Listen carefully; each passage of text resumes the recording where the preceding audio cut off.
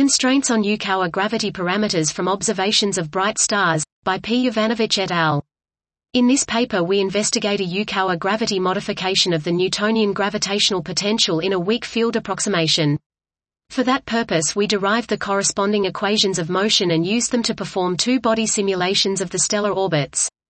In 2020 the gravity collaboration detected the orbital precession of the S2 star around the supermassive black hole SMBH at the galactic center GC and showed that it is close to the general relativity (GR) prediction. Using this observational fact, we evaluated parameters of the Yukawa gravity, the range of Yukawa interaction lambda and universal constant delta with the Schwarzschild precession of the S stars, assuming that the observed Schwarzschild precession will be equal to their GR estimates.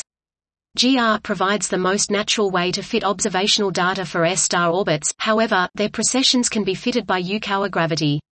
Our main goal was to study the possible influence of the strength of Yukawa interaction, i.e. the universal constant delta, on the precessions of S-star orbits. We analyze S-star orbits assuming different strength of Yukawa interaction delta and find that this parameter has strong influence on range of Yukawa interaction lambda. Using MCMC simulations we obtain the best fit values and uncertainties of Yukawa gravity parameters for S-stars.